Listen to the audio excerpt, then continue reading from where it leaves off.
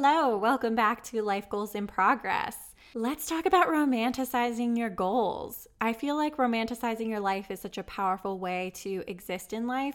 It's basically just seeing the beauty in everything and being intentional. And the way I want to show up in life in any aspect is leaving things better than I found it. And I feel like I don't always do that. And it's something that takes intentionality to not only show up with intention, but also to try to bring something into the world that already exists, right? That I'm thrown into. So how do we show up with romance in our minds of how we treat ourselves and how we treat others and how we go about our goals? So the first thing I think of is setting your environment up to take it slow, to enjoy the space and to treat it like it is sacred. You know, your rituals, your routines, these habits that you have, they are sacred. They are something that you prioritize above all because it makes a difference to you in order to feel good in that space. So whether that is taking your time with your coffee in the morning and lighting a candle, and these kind of things can often be something that we set aside because we just need to get that to-do list done, right? Like we just got to get things done. And I feel like goal setting in general has a really masculine tone to it of just setting and achieving, and it can just feel kind of aggressive sometimes. And I am all about a more feminine and gentle approach to life and to goals. But at the same time, we have things that we want to accomplish or things that we want to do with our lives, right? Like we only have one life and we want to make the most of it. And so with that comes intentions and goals that we would like to make happen in this lifetime. So taking your time to make sure that your environment feels good is really important in romanticizing your goals. And from there, also making the process of goal setting feel fun. What does that look like for you? For me, it looks like using a ClickUp. I use like the document feature on ClickUp, and I take time to create a vision board. I make the process really fun of picking images that all align with each other. I kind of even do like a mood board thing with the color schemes all aligning, and Canva has a really cool option for that of picking the colors that are from the document itself. So it already kind of does that for you. There's so many templates on Canva to make a really fun vision board, and the process of making a vision board on Pinterest feels really romantic and fun.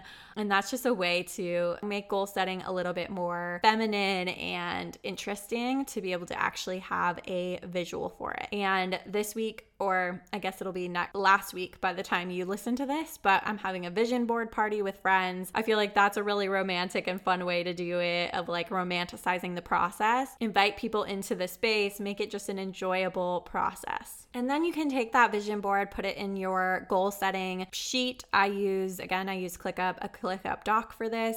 And at the top of it is my vision board, and the rest is kind of just a bulleted list of things that I would like to accomplish this year. My intention, I'm really thinking a lot about my intention and overall vibe that I want for the year ahead. This is sort of like a statement, a theme that I have that I can think of throughout the year of how I want to show up, who I want to embody, what I want to, become that year. And I also go ahead and I write a letter to myself, my future self, as if it is happening right now. So it's a law of attraction process called scripting, where you're basically acting as if you already have your dream life, but because you're writing it in the present tense, it really helps you to step into that and to visualize it. And when I'm doing this, I really like to keep it to things that I can actually envision for myself at the end of the year. I have to actually believe in it, right? I have to believe that these things are possible for myself, and I want to spend extra time thinking about who it is that I want to become, what standards I want to have for myself, and how I want to show up in as much detail as possible. So this is a really fun process to do with some background music, with a candle lit,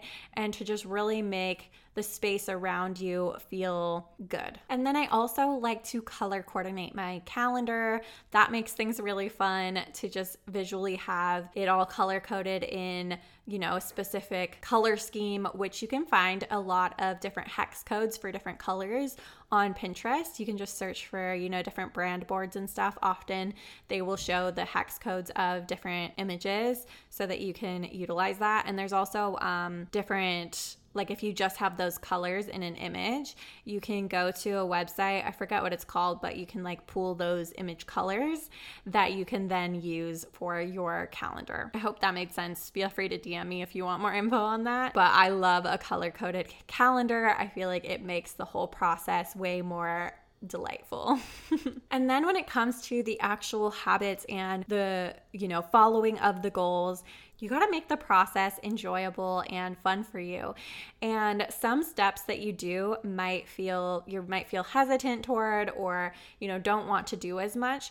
And then you just have to ask yourself, like, how can I make this more enjoyable? How can I romanticize this process to make it feel more fun? And if you want more around adding more play into your life, I have a podcast with my best friend Nina all about adding more play and childhood whimsy and purpose to your life, called Playground of Purpose. So that could be a really good resource for you this year too, to make sure that you are always adding playfulness into your lifestyle. And I think it's important when you have goals around business or around your work to recognize that you don't have a separation between work and life. Like, we act like these are two different versions of our life, but really it's all our life. It's all personal. It's all aspects of who we are and how we show up.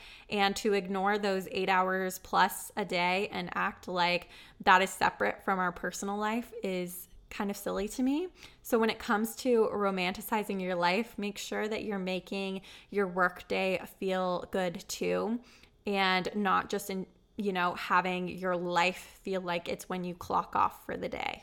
And something that I'm doing this year that I feel like is helpful for romanticizing your life and actually seeing the, beauty in all of your little steps that you take in your day is to actually document it. I am sure you've probably seen people's vlogs of their day, or, just showcasing what it looks like to work in the space that they work. I don't know. I love those little vlogs. And a lot of times I realize that it helps you to romanticize your life while you're making your journaling habit happen. If you actually show that process to other people, that can help to motivate you and encourage you by just posting it and having that accountability of other people. And also just taking those moments to document these little aspects of life, right? Like the sunset that you experience, or the process of your morning coffee, and just really recognizing that all of those little moments matter. For some reason, I feel like documenting it just calls attention to it. You obviously don't need to do that,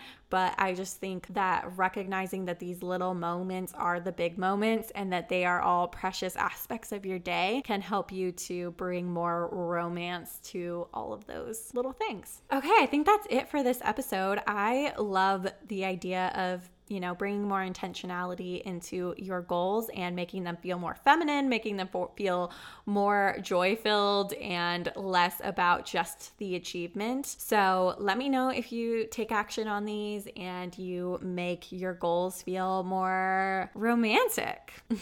Okay, talk to you later. Bye. Thanks so much for listening. I appreciate you. If you loved this episode, it would mean so much to me if you rated and subscribed and left a review. It really helps the podcast. And if you are interested in our resources, lifegoalsmag.com has tons of resources for personal development and living your best life. And I now have goal sessions. So if you are interested in making an action plan for goals that you've been wanting to do forever, but you haven't mapped out, maybe you feel a little stuck on the game plan and figuring out how to, make it actually achievable for your life, that will be all linked in the description below. And until next time, come chat with us on Instagram at lifegoalsmag.